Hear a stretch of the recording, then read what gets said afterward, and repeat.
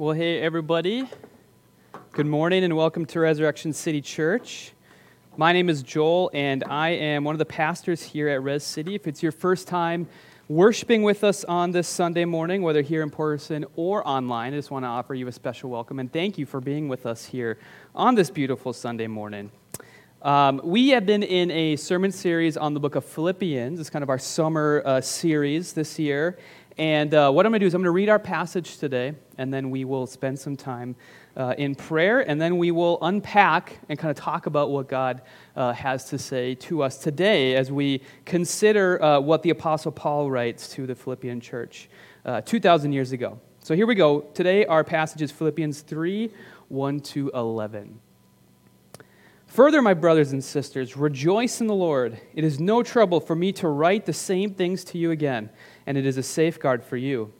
Watch out for those dogs, those evildoers, those mutilators of the flesh.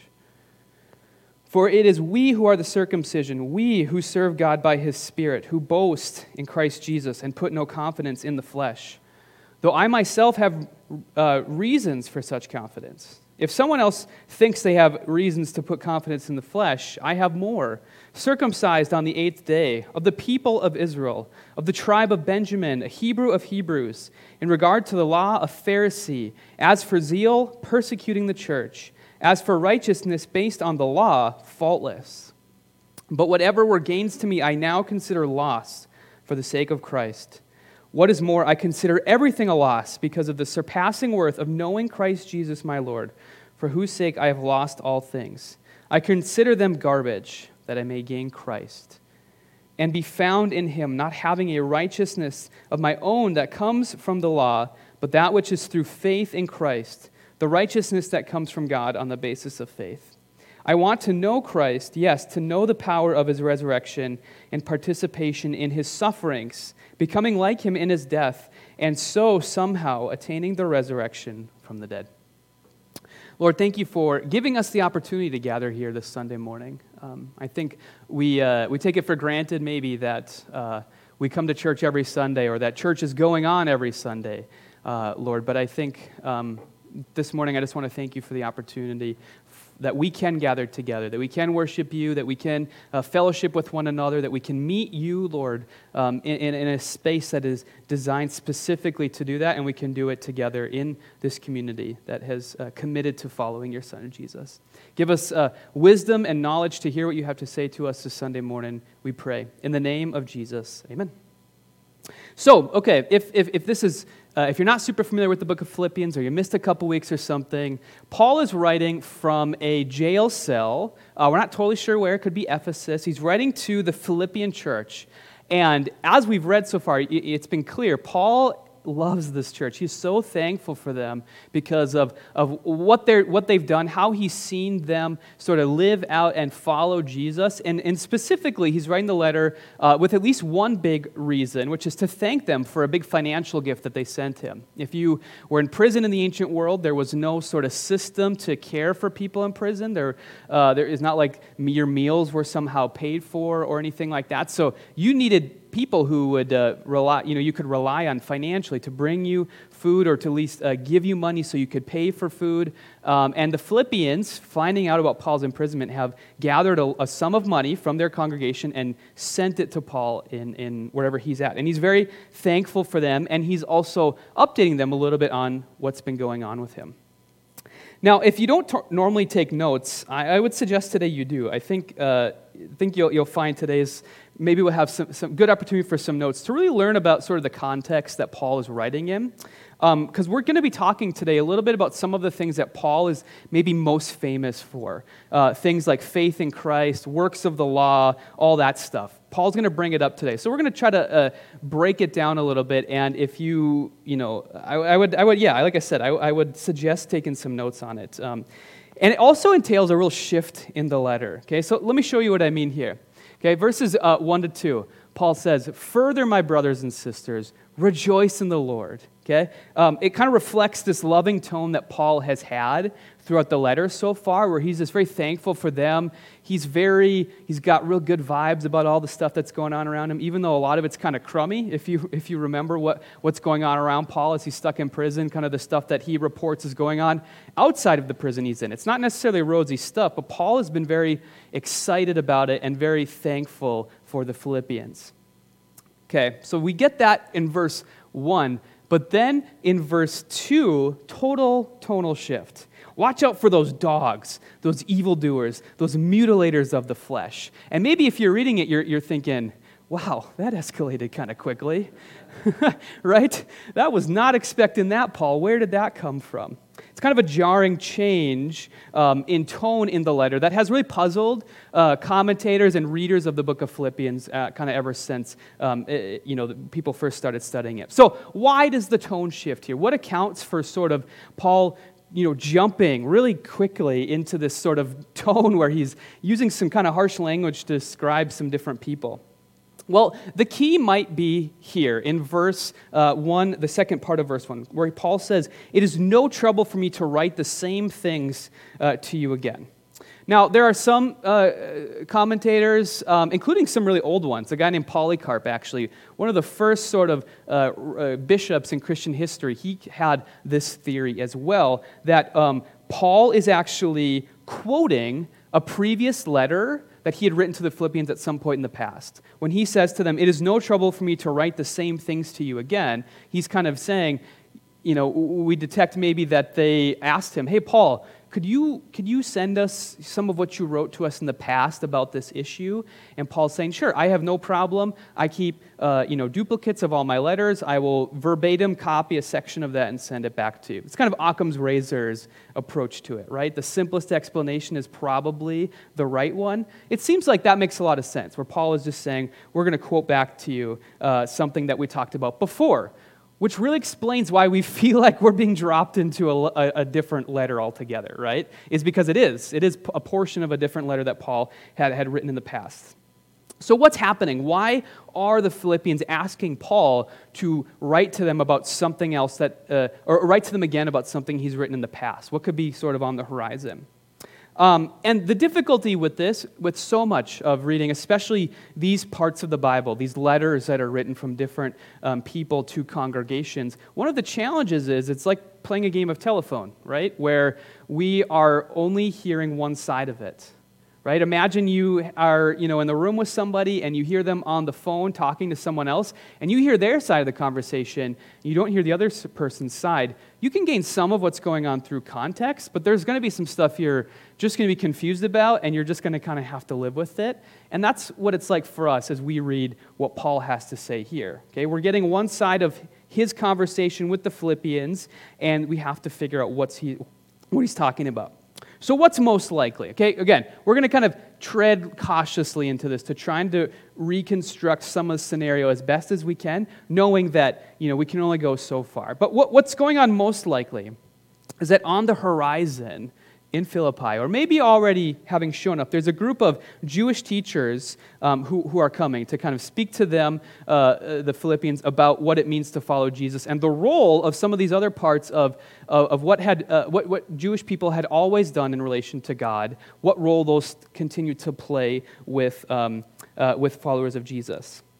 Now, Paul calls them enemies in verse 17. So, we'll talk about that in another sermon here in a couple of weeks, but Paul calls them enemies. And so we get a sense that they're intentionally set against Paul, that they're sort of like instigators or provokers, right? So they have an agenda, they're kind of coming in and they're trying to sort of enforce it on these Philippians, and they're doing it in such a way that is really kind of angering Paul, to the point where he's willing to use some strong language to describe them, right? And we know people like this today, right? Remember when we studied the book of Proverbs, if you were here for that series, we talked about the type of character that the Proverbs talk about, someone who's a mocker, someone who likes to cause division, someone who goes out of their way with an agenda to sort of spoil things, right? We know people like that, right? Or at least we we see them on Twitter, if nothing else, right? People who kind of confuse what's central maybe, and they fixate on that as if it's life or death, and they're trying to sort of muck up everything else for everybody else who's not,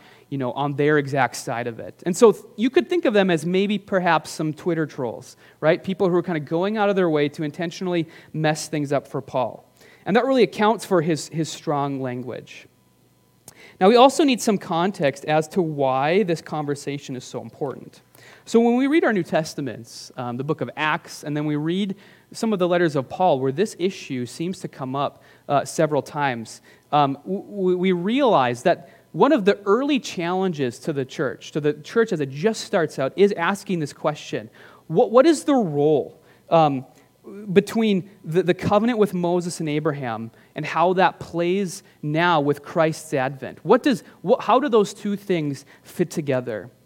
And sifting through this took a while for this young church, right? There was a lot of division around it. It required certain conversations, even at one point a council where a bunch of people come together from all different corners of the world to sort of figure out, what do we think about this? Like, what is the Spirit leading us to? How does what is a part of that covenant actually play into what we see with Jesus? And so you have conversations going on, and then people revisiting those conversations and wondering, like, are we actually on the same page? We see this early on in the church. And so it's possible that maybe some people who were upset with the decision that was made earlier are kind of going out and trying to, poison the well for Paul in future places that he's gone and worked. That's one theory I've read, which is really, kind of interesting and compelling. Either way, though, we know this is a contentious issue for the church. It's an important one that they were in constant dialogue over. And so that's probably what's going on here. Now, even then, even knowing the context, we might feel a little bit uncomfortable with Paul's language, right? He uses some strong language here. And a few things here about that. First of all, Paul is not just talking to any old person he disagrees with. This is not Paul, anyone who disagrees with me, I'm going to use the harshest, strongest language possible to describe them. All right, like I said, these are people who seem to be going out of their way to sort of tear down Paul's work. They have an agenda that is to harm Paul. And so Paul's just speaking his mind. He's being honest about what he feels about these people. And I was thinking about this a little bit this week, and I was like, man, if someone came into Res City and did this, I would probably not be afraid to speak my mind about that as well.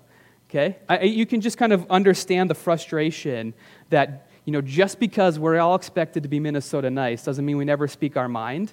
I think I might be willing to kind of say what I really thought if someone had that agenda here at Res City. Second thing to note about this is that there's a difference between our culture and theirs, okay? And this is so important whenever we read the Bible to understand it's taking place in a different world in a lot of ways. And so for us, modern debate or critique is expected to be very polite, right? Where you speak in very polite tones about the person you're disagreeing with. That's our expectation. It is not the expectation in the ancient world, okay? There is no love lost when you're debating somebody. It's actually just kind of part of the expectation. So name-calling is actually a very normal part of ancient rhetoric. You can read other philosophers or writers talking about someone they disagree with, and they'll use language like this. And so we can imagine that Paul is probably having similar things spoken of in regards to him by whoever these people are, okay? So it's important to kind of just understand, even if we're a little uncomfortable with it, this would have not made anybody uncomfortable in the ancient world. In fact, it probably would have been expected. And Paul's word choice here is not just rage. I think we learn he's intentional in the words that he uses. So when he says dogs, evildoers, and mutilators of the flesh. So he refers to dogs here. He's talking about uncleanness. Now again, a big difference between the ancient world and our day is dogs didn't have Instagram accounts in the ancient world, okay? Dogs were not like your cuddly pet in the ancient world. They were kind of unclean animals that you typically, didn't want in your house, okay? Major shift. So he's talking about uncleanness here. And this is a word actually we find in other Jewish discourse to describe unclean Gentiles, calling them dogs. So Paul's actually, doing a little bit of a polemic where he's turning that word and that idea of uncleanness back onto these people coming into the Philippian church.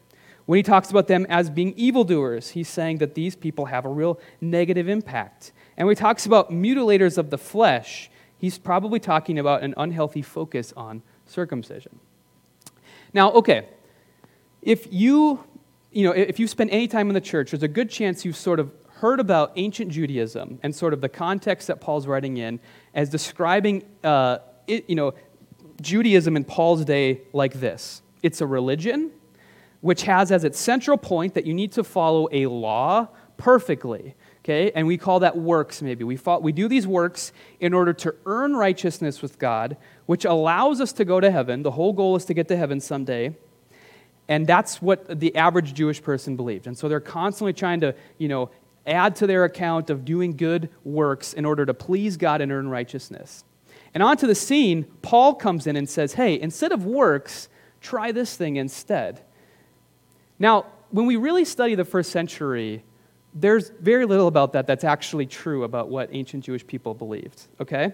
And so if that's what you've heard, I don't want you to be alarmed and think I've completely misunderstood the gospel my whole life. That's not true, but it is helpful for us to understand what Paul is actually responding to as he writes to these Philippians here. So first off, Judaism is not a religion. When we think of a religion today, we think of something that is, anyone can kind of opt in or out of at any point, right? There's certain parts about it that we follow in order to gain the favor of the gods or something like that. Judaism is not a religion in the sense that we think of it today. It's a group of people who have a special covenant that has been created with them, with this ethnic group, between them and their God, Yahweh.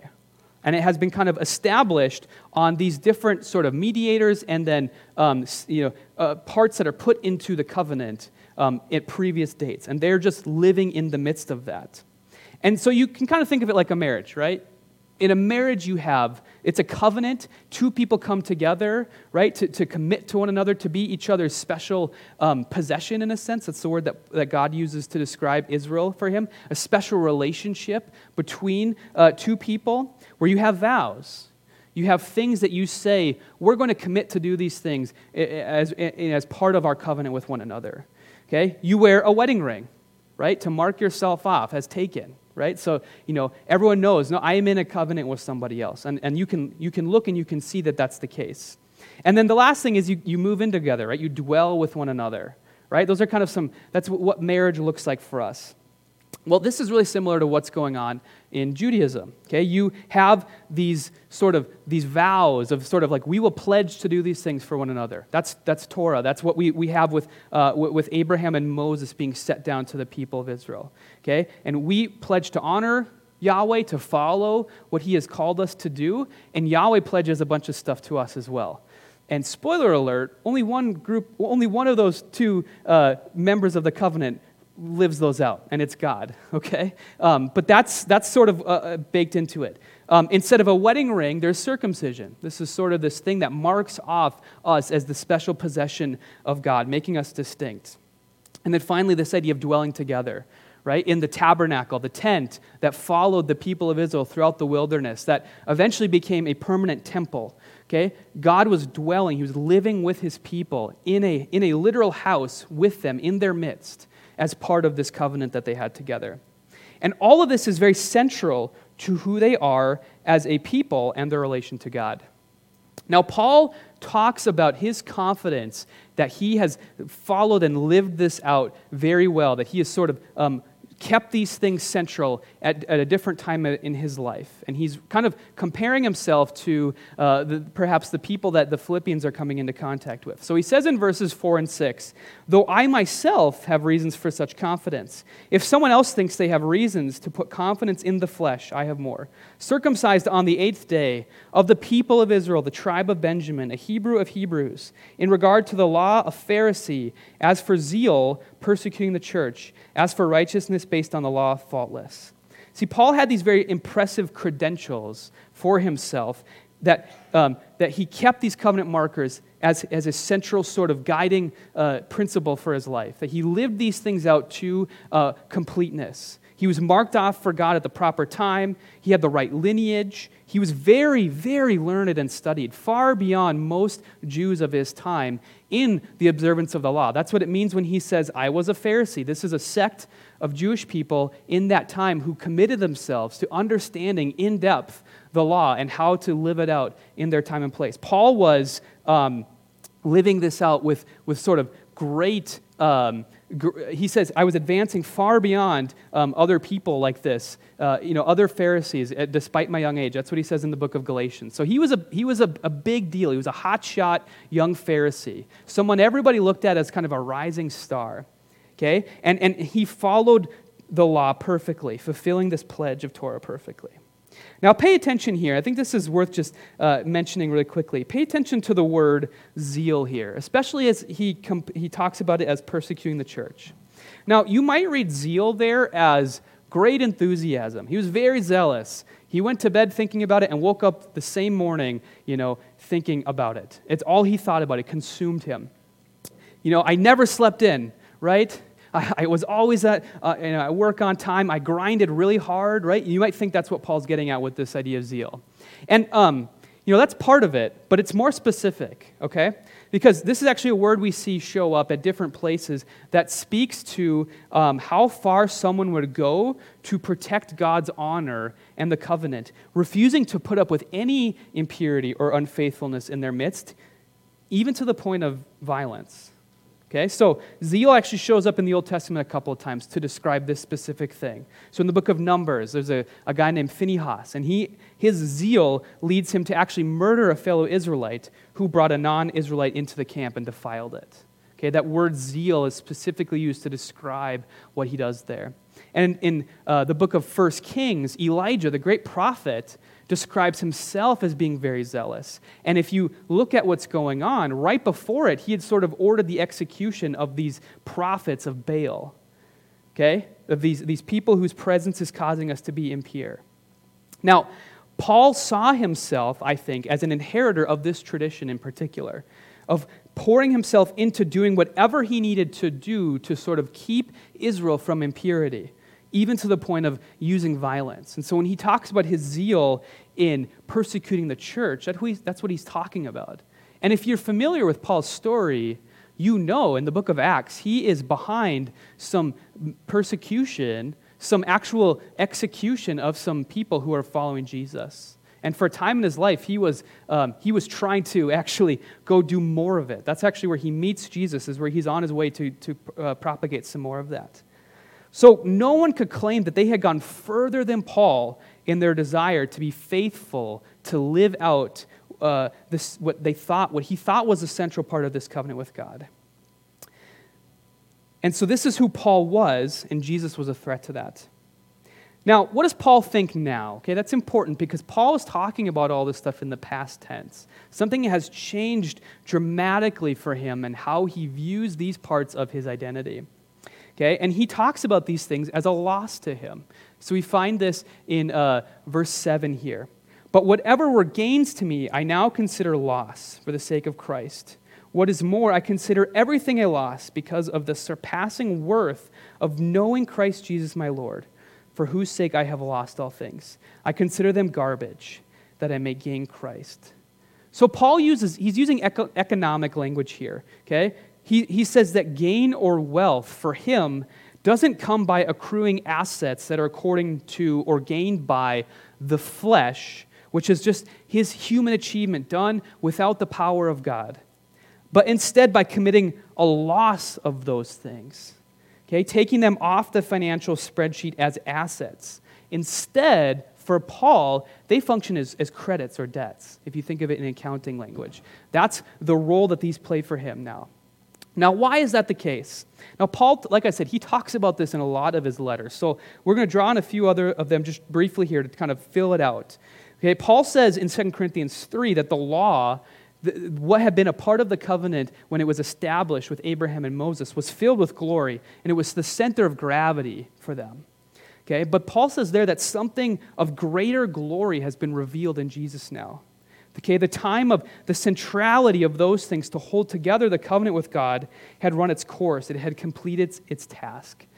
And in Galatians 3, Paul talks about the law. He uses the word that we could translate now as like a sort of a nanny or a caretaker or like a babysitter to describe the role of the law before the advent of Christ. Okay? It had kind of been there to help the people of Israel to live faithful to God. But now that Christ has come, something greater, beckoning Israel into maturity beyond the need for a babysitter, law and circumcision, these things no longer are at the center anymore, okay? Because now, in this time of Jesus, God himself has come in person to become the center of gravity for relations between him and people,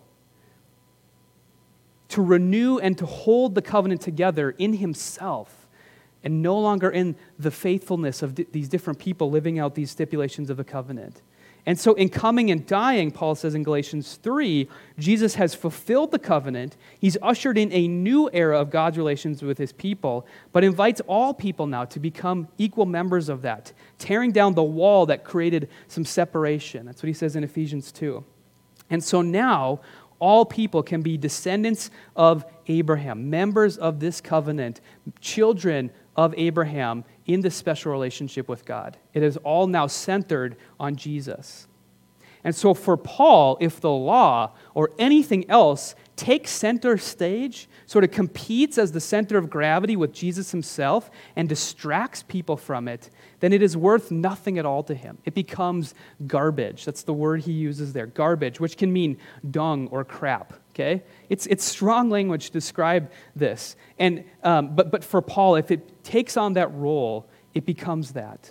And so, putting our confidence in the flesh, putting zeal into following anything other than Jesus at the center is foolish. Okay, because those things have been eclipsed by something of greater glory that far surpasses them, and instead, the goal for us should be to be found in him, found in Christ. And this is what he says in verse 9 through 11. And be found in him, not having a righteousness of my own that comes from God on the basis of faith. I want to know Christ, yes, to know the power of his resurrection and participation in his sufferings, becoming like him in his death, and so somehow attaining to the resurrection from the dead. So all of this, being known, being found in Christ, finding righteousness through faith in Christ, we'll talk about it here in just a second, knowing the power of his resurrection and participating in his sufferings, all of those things lead to righteousness and to resurrection and to hope, because it is what God has made the center of his relations with people and the center of his purposes and plans for the world itself. Okay? All this comes through pistis Christou. Okay, that's the word for faith in Christ there. And depending on what Bible translation you have, it gets translated differently depending on what you read. It can both be translated faith in Christ or faithfulness of Christ. And the question is, how does Paul mean it there? Now, for me, the meaning is the same either way. We are trusting, we are resting, and we are relying in the finished, faithful work of Christ himself. Okay? That's where we find our hope in. Christ has been obedient, faithful to accomplish God's purposes, and we rest in him. We trust in him. We believe in him that our own fulfillment and righteousness comes through his work. So there's no, I don't think, any contradiction between them, but it's important to know that you can translate that different ways, and depending on how you do, it can kind of lead to different emphases. But either way, there's nothing else for us to rest in. And notice this, we'll talk about this here in a little bit as we wrap up the sermon. But Paul talks about dying like Christ, of knowing him. Okay? We know Christ by dying to other things that might contest for our hearts, contest for our imagination of what it means to follow God. Now, there's a lot of ways that this gets parsed out throughout the Bible, okay? A lot of different ways of talking about this. And one that I've been kind of noodling over in my head here recently is from Matthew 7, okay? This is where Jesus uses the analogy of resting in him and building a house on him, okay? So you can do it, Jesus says, you can build a house, you can build the totality of your life upon a rock or on sand, all right? And the rock is God's work in Christ. It's breaking into our world. It's beckoning us to join him in faith by building on top of it. Now, sand is anything else, Okay? Our own action built on a foundation. But the point that Jesus is making is that eventually is going to fall apart. All right? If you know anything about foundations for houses, you know building a whole house on top of just some sand is probably not a recipe for a good long several decades living comfortably inside of a house. Because a lot of different things can come up and ruin your house. Jesus talks about rains, floods, winds. All of these things will erode the foundation. Now, maybe we have different, reasons for wanting to build a house not on the rock but on the sand. Maybe we want to be closer to the beach. We really like the idea of a beach house that, is not going to follow, that we think the view will be really nice and we're not too concerned about the foundation. There could be a lot of reasons that we want to build on that. But either way, the point is that building our lives, finding surpassing worth like Paul talks about, to formulate our life around on anything other than God himself revealed in Jesus, crucified and risen, will eventually lead to disaster. It will distract us, and it will lead to disaster, to destruction. Now, what kind of sands do we find ourselves today building on, right? Perhaps you probably are not trying to live out, or most of us in this room are not, have not grown up with, these parts of the Jewish law central to us. But that doesn't mean what Paul is saying here doesn't apply to us. Because there are lots of things that we could build our life on. It could be a vocation, it could be a calling, a career, an identity, a lifestyle, a personality, whether it's ours or someone else's, a task that we've been given to, right? And what we do is we often take these things that are good, just like the law itself was good, given by God, okay? And what we task them with surpassing worth, okay? Where we think knowing these things can make everything else, maybe even including Christ sometimes, seem like garbage in comparison so that we may gain it. And often we don't intend to do that. It's something that happens in the back of our heads. And I think this is where what Jesus talks about here with building our houses on a rock is so helpful to think about this. So I saw this recently, a pastor named Ike Miller, he posted this on Instagram, and he said this, and this is very convicting to me. Many of us are building our lives on the sand close to the rock, believing that when the storm comes, we can just quickly move our house to the rock. Now, the problem is that houses don't work that way, and neither can our faith, all right? And I think we need to think about that and ask ourselves a question of, where are we actually building? What is our foundation that we're building on? And I thought today, as we kind of think through this, a healthy community shares their stories with one another. I think that's a sign of a healthy community in that they know each other, but then they also share their story, specifically their story of living in the story of Jesus with one another so that we can be inspired, to be encouraged, to learn from it. All right? And that doesn't necessarily mean everyone's story needs to look the same, but we are going to be more robust in our understanding of who Jesus is as we hear each other's stories. And so I thought, I would share the reason I got into ministry in the first place, because I've always resonated with this idea of building on something that's close to the rock, or finding something else and investing it with surpassing worth or glory other than Jesus himself. That's a huge part of my story and why I ended up in ministry. So for me, I had it in my mind since high school that I was going to find my purpose, my worth, and glory in a career coaching football. Okay, football held surpassing glory in my mind. Okay, and I desired to give myself to it. Now, I was smart enough to know I was not going to make it to college based on my athletic prowess. So I figured I'd have to find another way in. And so I got on the staff at North Dakota State University as a freshman, working and doing video stuff. I made it clear to them, hey, this is what I want to do. I want to be you guys or better someday. And so I'm just getting my foot in the door. And I'll do whatever it takes to get there. I will sacrifice hours and time with friends and school, whatever it takes to sort of build my way up into this role. And they were like, sure, we hate doing this work, so you can do all of it. And so I did it, and I poured myself into it. I was very zealous for this. Although I didn't kill anybody, I was very zealous for this, all right? This was a huge thing for me. And I invested my life into it, and I wanted to receive that glory back upon myself. I had a clear path for my life, and it was working. I was making good connections. I think I had a good career in football sort of for myself after I would have graduated. And as I look back on it now, I realized I was putting this weight of glory, right, of something that didn't rightly belong to anything other than Jesus onto this career. I thought it would gain for me so much glory, having this thing, attaining it, earning it, achieving it, that my life would become purposeful. And so it seemed far more pressing to me than anything else, including my desire to follow Jesus, to know who he was. And it impacted how I lived, how I acted, what I valued, where all my time went. All my time went into this. And eventually it crumbled under those expectations, okay? Because it was not built to hold that amount of weight of glory.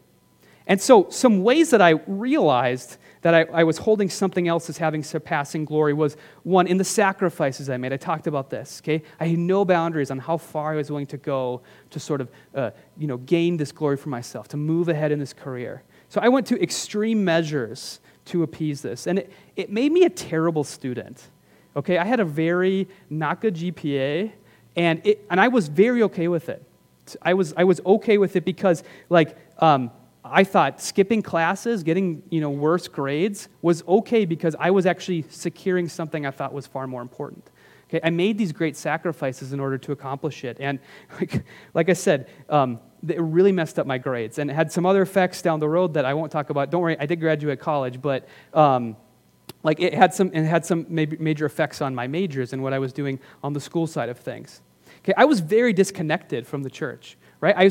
I went to church on Sundays when I could, especially during the off season, but I saw very little value in it. I really went to great lengths to not connect into any churches at that time because I didn't really see in what really mattered to me, what was really central to my understanding of my life. I didn't really see a lot of gain to be had in really being a part of a church. So it's just kind of something ancillary in my life, as long as I was fixated on this career, on football itself, I just couldn't find a category for why being really connected at church was important.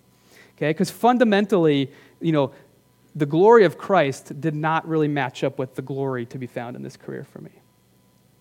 And then finally, misery. Okay, after about 4 years of this, I'm not kidding you. We were at a point in our football season where we were actually making the playoffs. It was a big deal.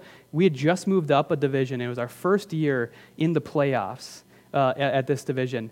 And I was like, oh no, I just want this to end. I was literally hoping that we would lose and the season would end and I could quit. That's how miserable I was doing this. I had kind of come to this place that I had put so much of myself into this that I just needed to stop. Okay, I was literally praying that we would lose football games, which is you shouldn't do that if you're going to be a football coach, okay? Just goes without saying. That should probably is a sign you shouldn't be doing what you're doing. And for me, I was like, I need to get out of this. I was just miserable. And my misery is what forced me out eventually. And there's more to the story, and if you ever want to hear more of it, I would love to talk to you more about it. But my misery is eventually what forced me out. Because I learned that at best, football was only going to manage my life, right? It brought me some happiness and some joy. There were good times in there, right? And I still love the sport of football, but at best it could only get me so far, right? And I think I was aware of that as I completely gave myself over to it. And so, like Paul says in verses 10 and 11 here, I want to go back to that. He says, I want to know Christ. Yes, to know the power of his resurrection and participation in his sufferings, becoming like him in his death, and so somehow attaining to the resurrection from the dead. I think what I learned then, and especially as I look back on it now, is I needed to participate with Christ in dying. Okay? I needed to die to what I previously thought had surpassing worth. I needed to die to myself to that. I had to let go of its hold on me through faith. Now, this was not hard. You probably are not, hearing this, you're probably thinking, you sound like that was probably a pretty easy thing for you to do, and it was. But I'll say this, it's not always easy to die to something that you realize holds this place in your life, right? It is a difficult thing to do sometimes. And like I said, these are usually good things, right? There's nothing wrong with football, right? There's nothing wrong with so many of the... Some people might think that there's something wrong with football. Like, Julie just smiled when I said that. But these are usually good things that we invest with a worth or a glory that they can't have. Okay, so sometimes we don't have to quit them, but we might have to prayerfully work out what it means to die to its hold on our lives. And this is a constant process. You remember last week in the sermon, Paul talks about work out your salvation with fear and trembling. I think that this is what he means, or this fits into that category of a constant process of going back, of seeing what we are building our lives upon and being willing to die to it. Okay, so that we may find the power of Christ's resurrection, the power of following, loving, and finding glory in Jesus, which is far more life-giving. And that's something I found as I was willing to die to that, is that I found so much more life, so much glory as I put that sort of expectation of glory onto something that was designed to hold the weight of it in Jesus himself. Now, I know my story is not unique. It is unique, but I also know, we all might feel things like this at different points in our lives. So maybe you're like me. Maybe there's some similar disconnection or sacrifice or zeal or misery around something, okay? Maybe something you've invested glory into that is not designed for it is being crushed under it because it's not designed to handle it. And God is revealing to you maybe its hollowness, that you might be missing what God is actually up to in Jesus, right? In order to give us salvation itself, to give us joy and purpose in life that comes from God himself. And so maybe you need to follow Jesus in death in some way. Now, I'm not telling you to quit your job or quit something, right? Necessarily, right? It's gonna look different for different people, but consider if your life is built on the rock or if it's built on just something near it. Okay, that's a question we have to constantly ask ourselves. And it's good for us to be reminded of this need periodically. I've talked about this in sermons before, but I think the Christian life is a constant retuning ourselves back to the gospel. You know how instruments, right, get out of tune? If you've ever played an instrument, you know that they can get out of tune, and you need to pair it up with something that makes the right sound and tune your instrument so that it makes the same sound. Because instruments, they just get out of tune. It's just the way that the world is, right? We're like instruments. We will get out of tune to the gospel as we start to get tuned to some other thing. And we need to be in a constant process of tuning ourselves back to the thing that God is doing in Christ, that he's revealed in our midst, that is itself, nothing is worth more than it. Nothing has surpassing glory to it. And we might need to find a loss in something. We might need to die to something in order to tune ourselves back to it. This is a constant process. Okay, this is a constant process for us. But it's one that will allow us to continue to find life in what God has revealed in it, in Jesus. Let me pray here to close us as we head to a time of worship. God, I want to thank you personally for revealing yourself to us so that we may know what is of surpassing glory or what is not. And that when we build our life on the sand, when we find our righteousness through faith in your Son, when we participate with your Son in the power of resurrection, but also in death, Lord, we may find the surpassing glory that comes in your Son, Jesus, who you've revealed to us, who you've brought into our space so that we may find it and have life. You yourself coming, taking on flesh, joining with us in covenant and relationship, God. Help us to have wisdom to know through your Spirit if we are building our houses on something that's just close to the rock, something that is not of surpassing glory, but we've believed that it is, Lord. Whether we've done that intentionally or unintentionally, Lord, give us wisdom through your Spirit to know how we may build our lives on the rock of your Son, Jesus. I pray all this in his name. Amen.